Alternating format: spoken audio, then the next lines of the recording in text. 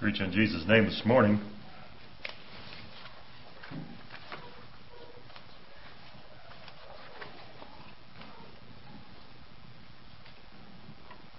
One more announcement, I guess. Not I guess, I'm sure.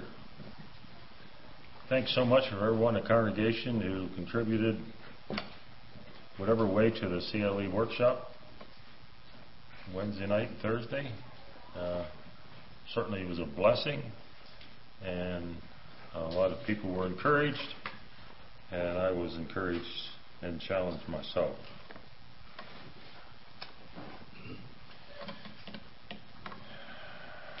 Not this coming week, but the following week I'm scheduled to speak at a minister study week in Ohio on shepherding the flock. And I don't know why, but I think I've struggled with this subject more than I think I've ever have. Days of studying. And I'm not done yet, and so I decided, you know what, I just can't start from scratch for a sermon Sunday morning, or I'm going to be over my head. And so I took a combination of four different subtopics of shepherding the flock and going to share that this morning in a perspective as parents. It's interesting. I don't know of any particular subject in the Bible that I can read, at least in any depth, and say, well, that's definitely for somebody else. It's not for me. And so if I'm talking to pastors about shepherding their flock, well, automatically, I have to take into consideration that I'm part of the flock. I'm an under shepherd. And so, if I think about that, I'm very sobered by the fact that I'm an under shepherd, and I have the chief shepherd to answer to. And then,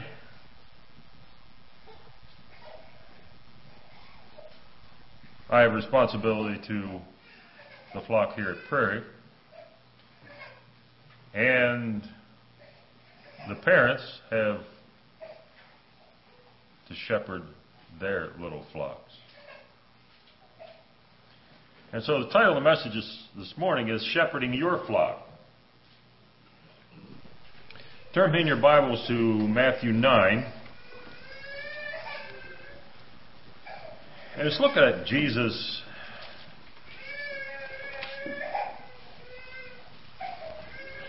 Matthew 9, verse 36.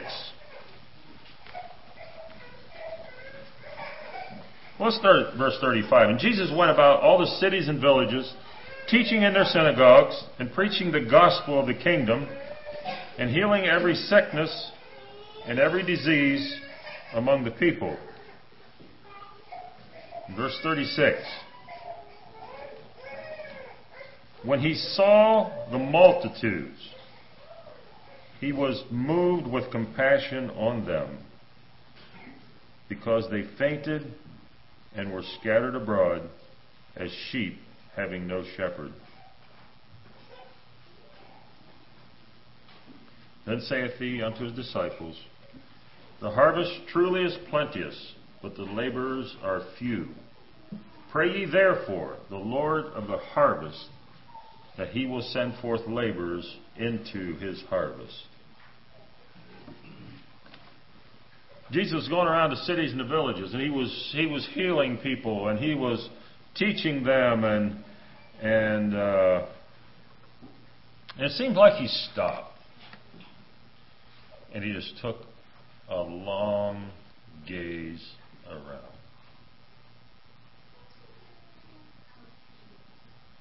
And the Bible says he was moved with compassion.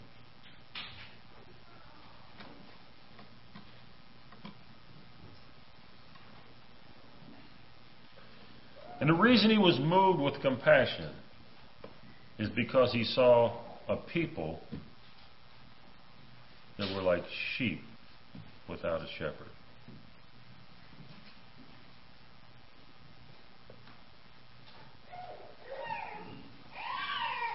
They had no one to oversee. There was no one to take responsibility for their care. There was no one seemingly that felt any accountability to these people.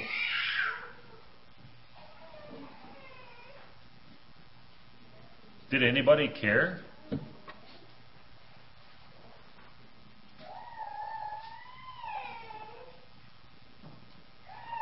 And the Bible says that he was moved with compassion.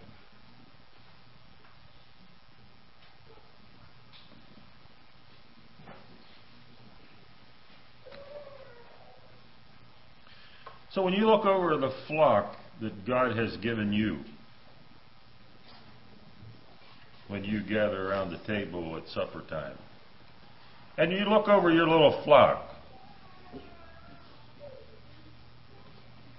your flock,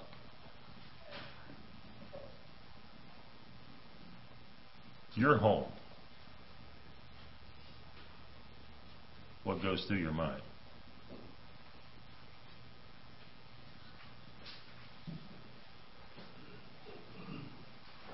Are your emotions stirred?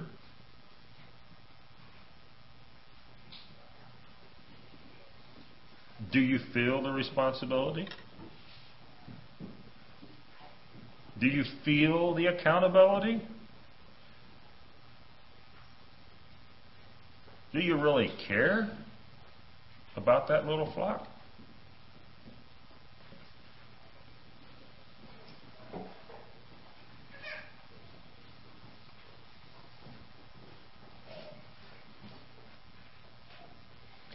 Turn with me to Isaiah 40.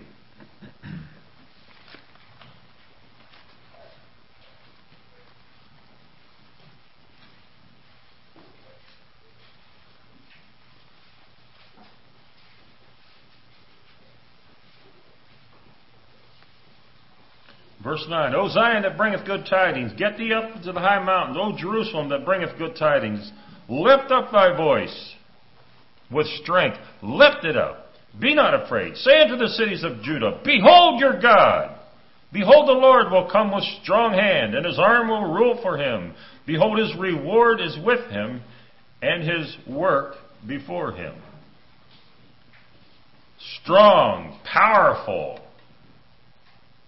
aggressive words. But then he says, in one of my favorite verses, he shall feed his flock like a shepherd. He shall gather the lambs with his arm and carry them in his bosom, and shall gently lead those that are with young.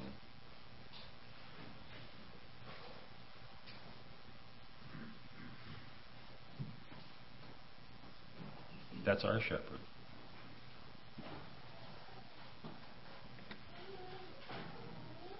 He does care. He looks on us. He feels the responsibility. He feels the accountability. And he really cares. He has a shepherd's heart.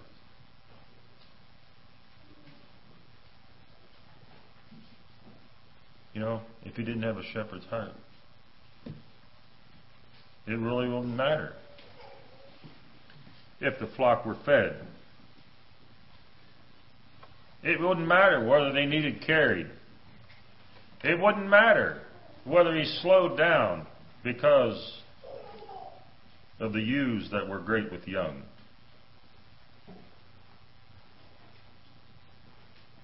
You just barge on through.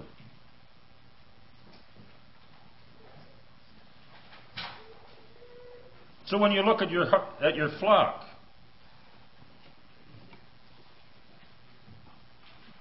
what do you feel? How do you act? Do you love them?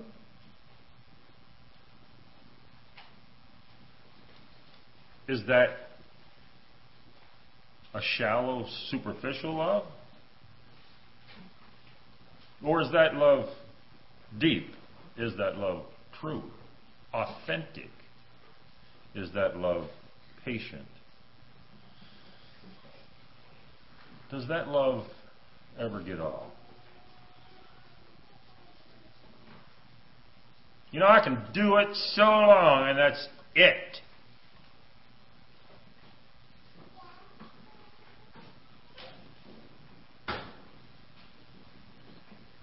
Is your flock in the way? Are they always in the way?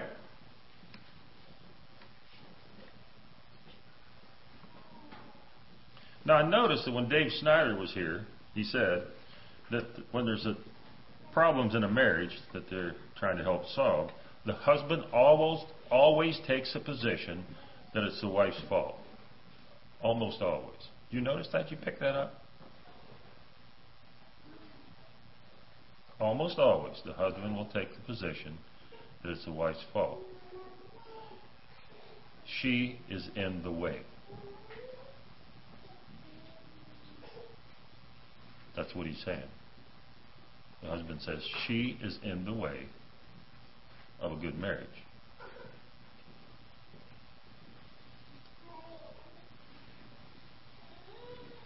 We would have a happy home, but the children are in the way. It's all their fault.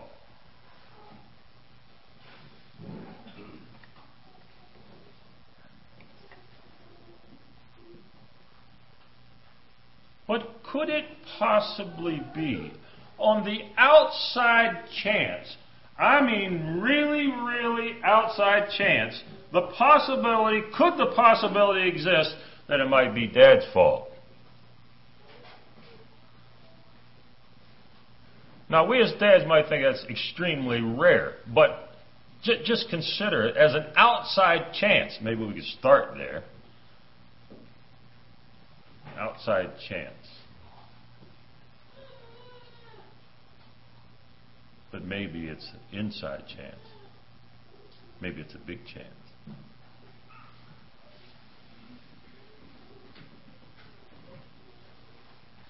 See, it has to do with focus.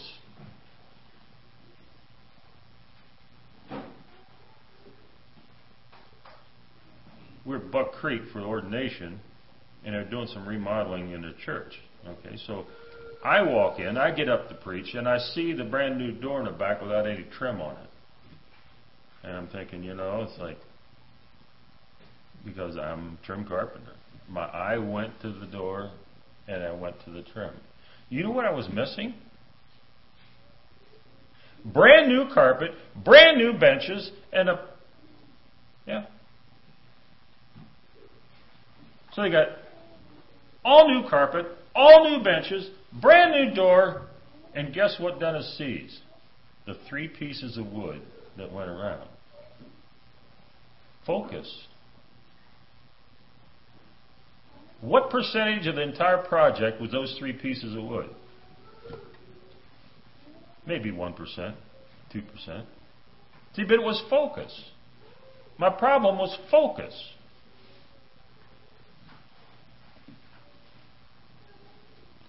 So I can focus. Maybe there is a problem, but I can focus on that problem.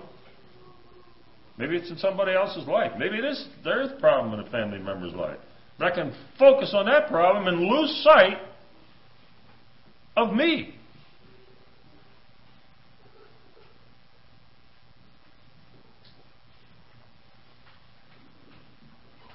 One of the best pieces of advice I ever received at a minister's study week had to do with focus. And that statement was this: 90% of all church difficulty stem from 10% of the people.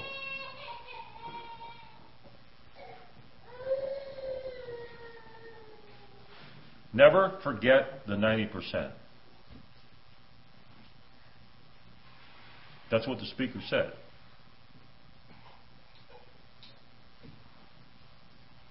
So just think about that.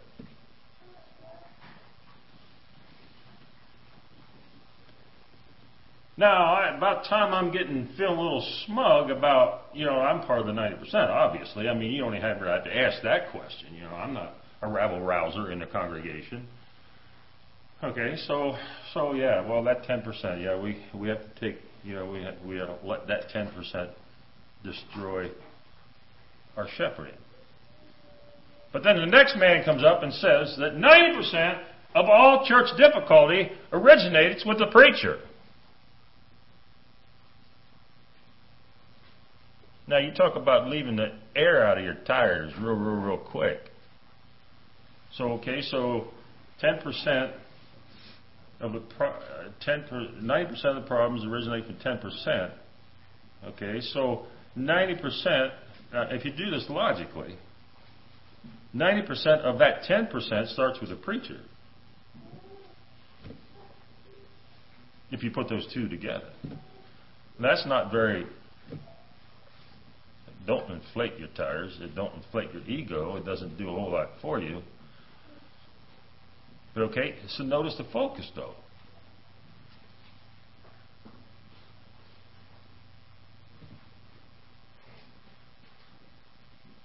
About time I feel smug. Guess what the realities are about me in the eyes of somebody else? He says they're self-inflicted. 90% of the problem in church are self-inflicted.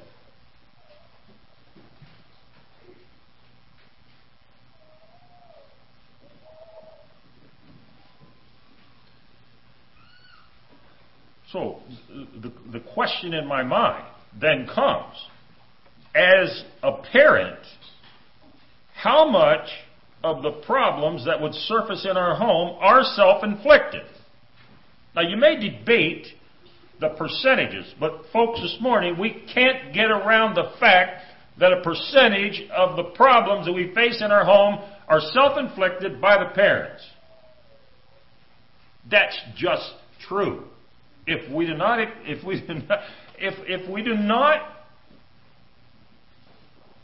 want to go there, that only proves the fact.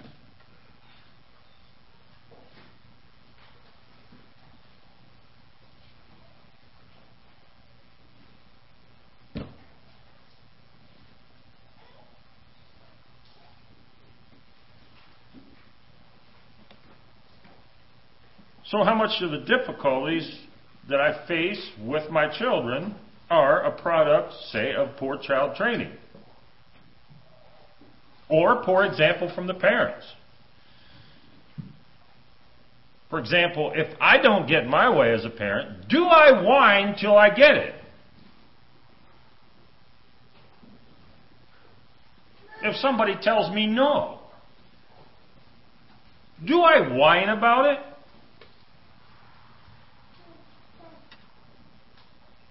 Can I accept a no? You know what? If you and I as a dad, mom's here, getting very practical, cannot accept a no, and our children know that we cannot accept a no, we cannot expect anything else from our children. It just won't happen. We might as well get it straight.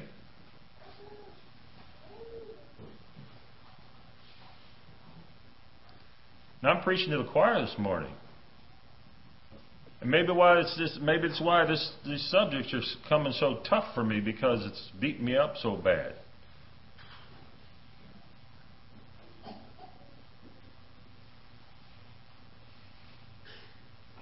If I cannot take a no from my fellow leaders in Prairie Church, how can I ever expect anybody here to take a no from leadership? It won't happen. Same way with parents. If I cannot accept a no from my fellow bishops in Midwest Mennonite Fellowship, It's over here at Prairie.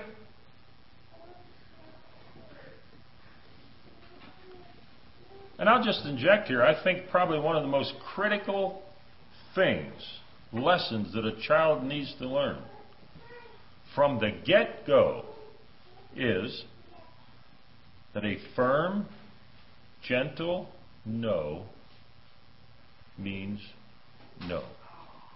It doesn't mean maybe.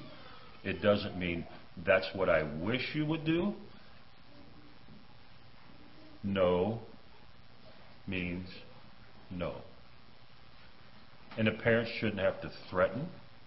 They shouldn't have to say, you know what, I told you 2 or 3 times now. I'm just about... No, you don't have to go the second, third, maybe the second time if you think they may not have understood.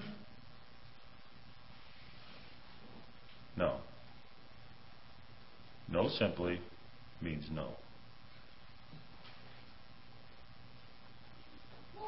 Jesus was in the garden. He said, if you can, let this cup pass from me. And God said, no.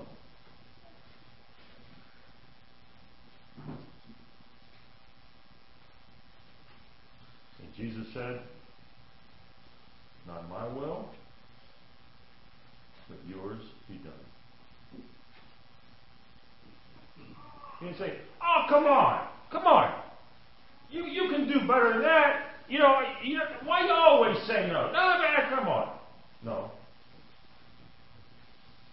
When God said no, He meant no. And Jesus knew that no meant no. And I'll tell you what, there was way more hanging on that no than you and I will have hanging on probably any other no.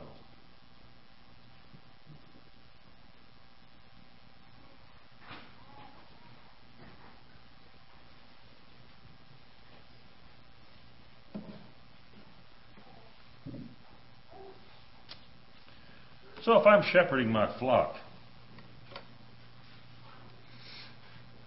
and there's a difficulty, I as a shepherd have to make one of 2 choices.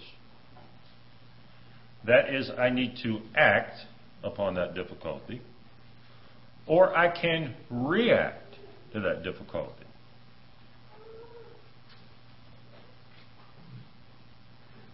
The first one is on purpose,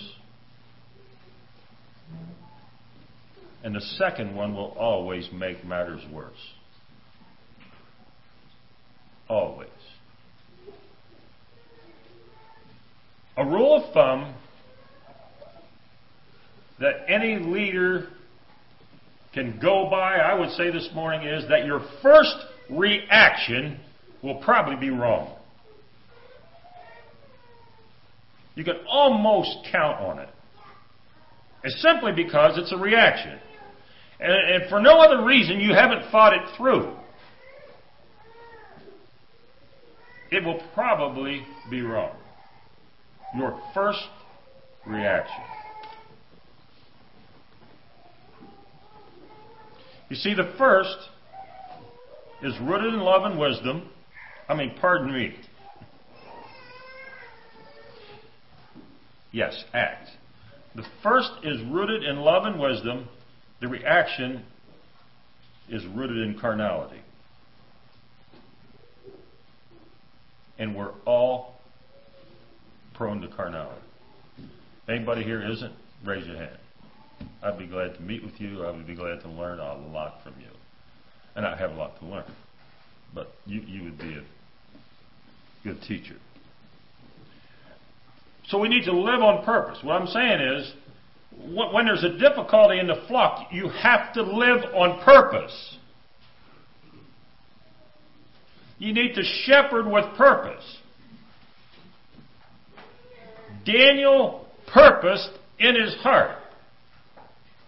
And that purpose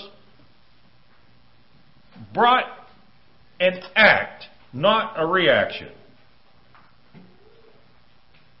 And that purpose was rooted in love, and it was rooted in wisdom, and it was rooted in some serious thinking through.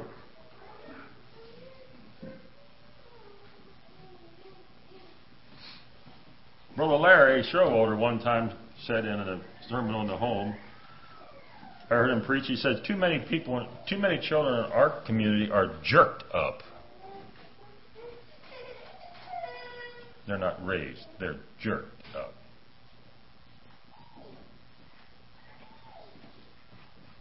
So where do I want my family to be 20 years from now? Now we're talking about on purpose. We're talking about priorities here. Where do you want your family to be 20 years from now? You have to answer that question. Because if you haven't answered that question, you're going to have, instead of having 15 years experience of shepherding your flock, you're going to have 1 year's experience 15 times. You're just going to do the same old over again. Because there's no purpose. So where do you want your children to be 20 years from now? What am I doing today in shepherding my flock that God has given me oversight over to make it happen? What am I doing today?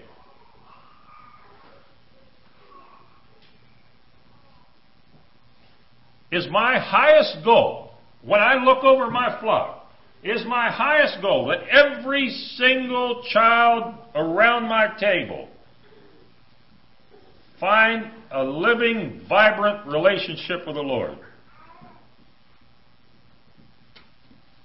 Is that my goal? Supersedes all goals in life.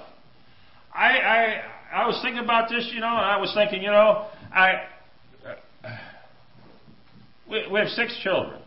And the highlights of my life were leading my 6 children to Jesus Christ. And if I had any reason to have 15 children, it would be that. I could do that 15 times instead of 6. And I'm dead serious. I remember Mary Jo accepted Christ. I went to work. I was so pumped. And I'm telling my friends about my daughter gave her heart to the Lord, and I was just... I don't know if you ever see Dennis Martin glow, but I think I was glowing that day. And one of my Baptist friends, I tell him, my daughter accepted Christ like that. I am so pumped today. And he said, well, he said, she don't have to worry about anything. No, he said, you don't have to worry about her anymore. That's from the Baptist perspective. I don't know if I worried about her after that, but I certainly was always concerned. And I still am concerned about her and her family and the rest of my children. Pray for them every day, my grandchildren. It don't matter if they lay me in the casket and I have $10 in the bank or $10 million in the bank. It don't matter. It doesn't matter where my house is 2,400 square feet or 12,000. It simply don't matter. It don't matter whether Dennis's name was known more than 10 miles around or 50 miles. It don't matter. It simply don't matter.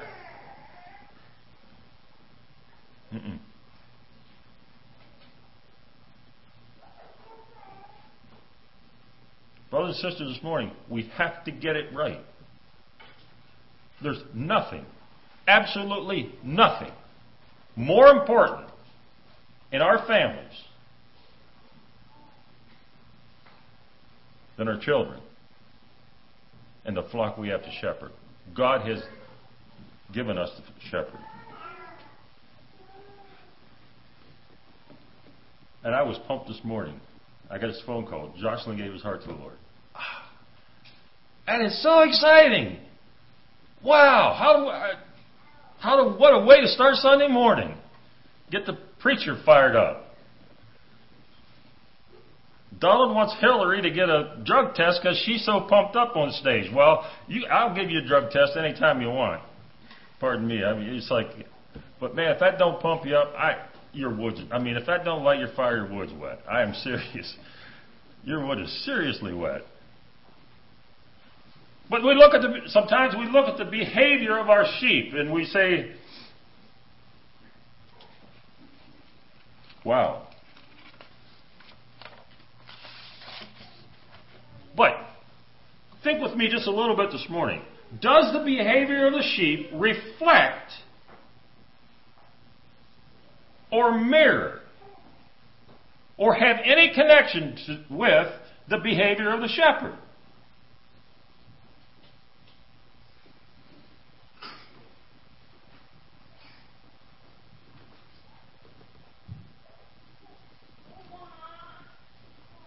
So what happens to the flock if the shepherd is frustrated?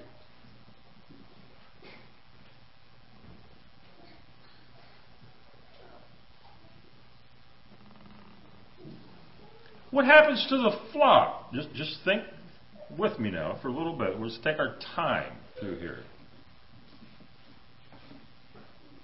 What happens to the flock if the shepherd is angry? What happens to the flock if the shepherd is reactionary? What happens to the flock if the shepherd is bitter? What happens to the flock if the shepherd is carnal? What happens to the flock if the shepherd is nonchalant?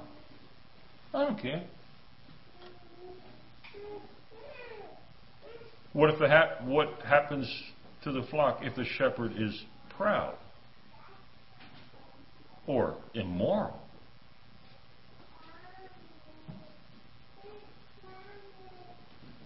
What happens to the flock if the shepherd's a workaholic? If he's absent?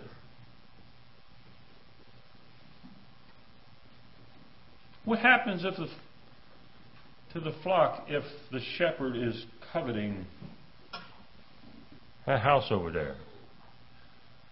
You know, we have this old farmhouse, and we're getting old, and how long are we going to be able to do the stairs, you know? So we might as well get something on one level. And, you know, that house over there is just, that would be it. Out in the country, by the church.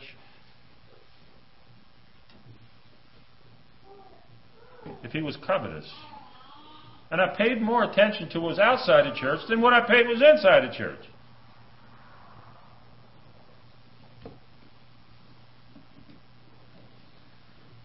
Getting real practical, what happens to a flock if the shepherd is a perfectionist? Now you can relate to that one.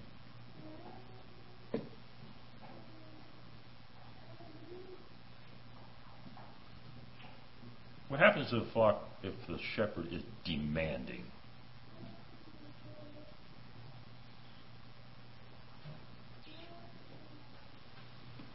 So we go through this list and we say, you know, as a pastor, that wouldn't work. If the pastor's frustrated, if he's angry, if he's reactionary, if he's bitter, he's carnal, he's nonchalant, he's proud, he's immoral, he's a workaholic, he's covetous, he's absent, he's a perfectionist, and he's demanding. Wouldn't work for a minute.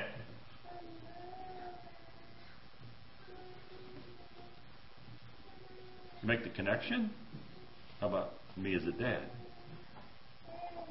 Or by the way, sisters, this morning, you're part of the shepherding too. You're an under shepherd to your family.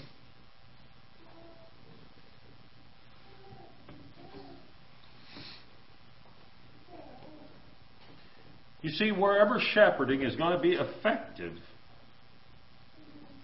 and it's going to be successful, there has to be love, joy, peace, long suffering, gentleness, goodness, faith, meekness, temperance.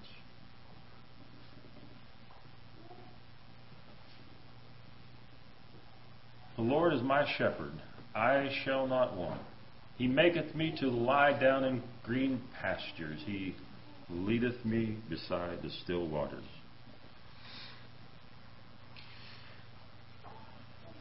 You see, it's not only just the pastor or the shepherd or the under shepherd. It has to do with the flock too.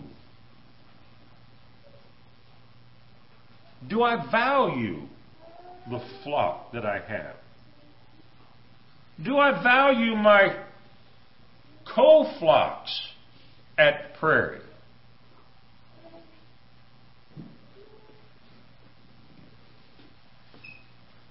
You see, our sheep should be experiencing the same as the Good Shepherd's sheep, lying down in green pastures,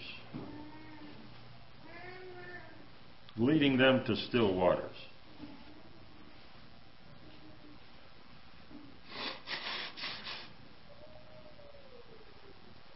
You see, our co-flocks are extremely valuable.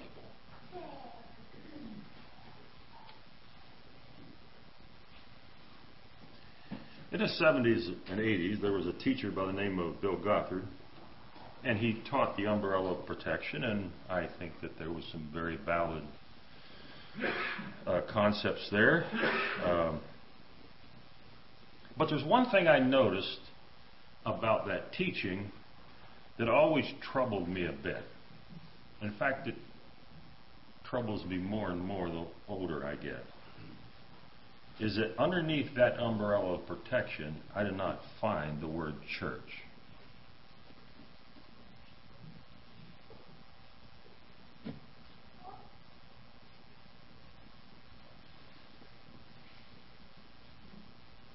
So I don't know why it wasn't under that umbrella. I don't know.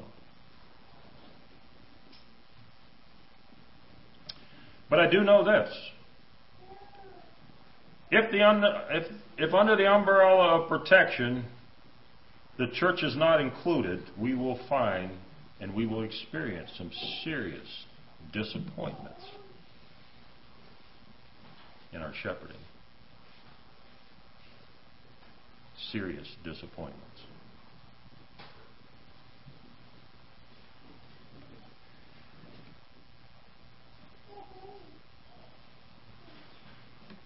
You see, the shepherds need to work together. All shepherds need to work together.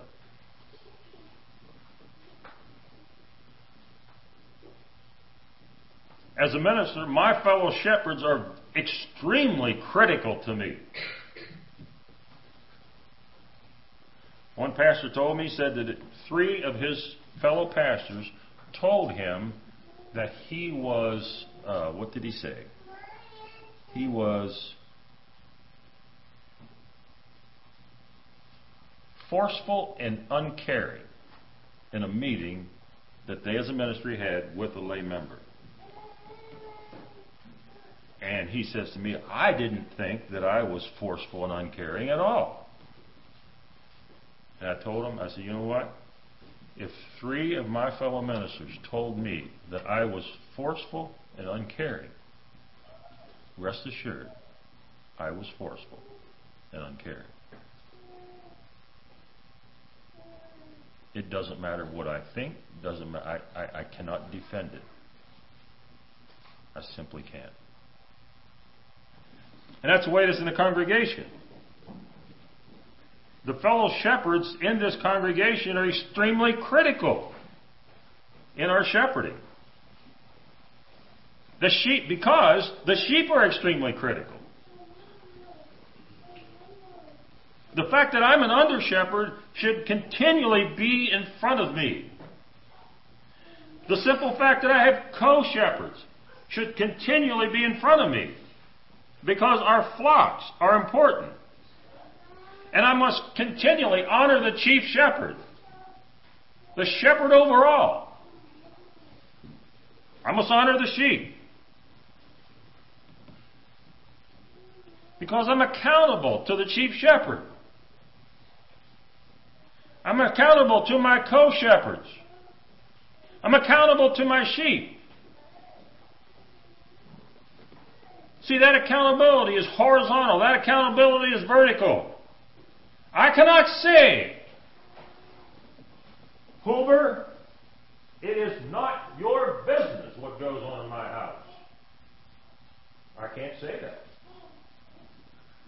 Because it is every shepherd's business in this congregation what goes on in my flock.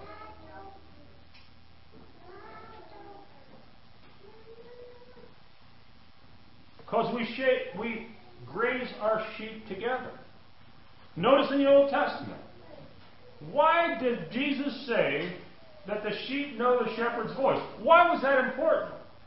It's because there was 4 or 5 flocks went into one enclosure, and probably, if my guess was right, human nature's the way it always was, the shepherds took, okay, you keep the door for 2 hours, I'll keep the door for 2 hours, we'll all get some sleep, and the sheep are safe. And in the morning, they have to say, well, you must have forgot to mark your sheep.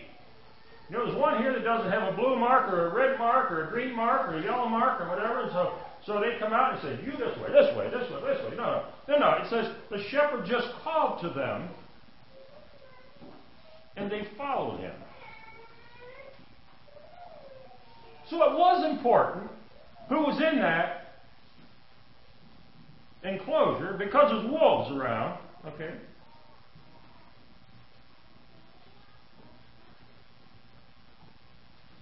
And I'm not up here saying that everybody needs to make it their business to always stick their nose in everybody else what it's doing. You know the Bible says that you just don't do that, all right?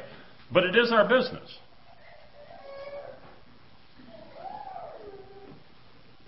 Because my flock is part of the larger flock.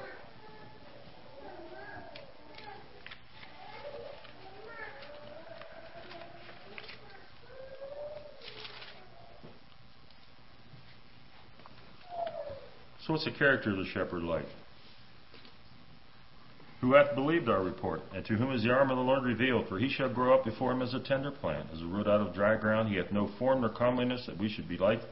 We shall see him. There is no beauty that we should desire him. He is despised, rejected of man, a man of sorrows, and acquainted with grief.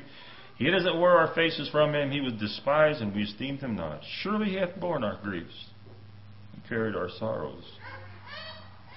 Yet we did esteem him stricken, smitten of God, and afflicted.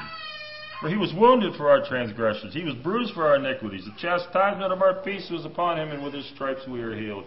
And we could go on. You know what? Maybe as a dad sometimes you feel like you're beat up.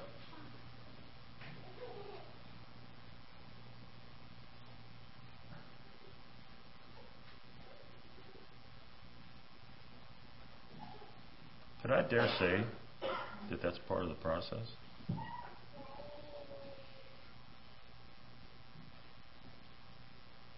Are we willing to absorb for the benefit of our flock?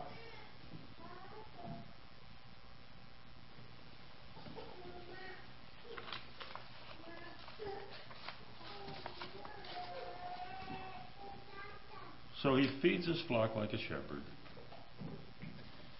He cares for the flock. He gathers them. He loves them. He cares what's happening in their life.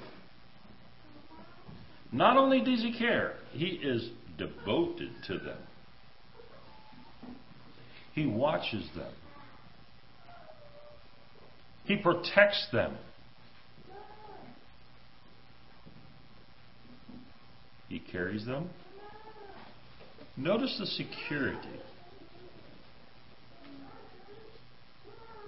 I believe our homes should be the most secure place that our children will ever walk into.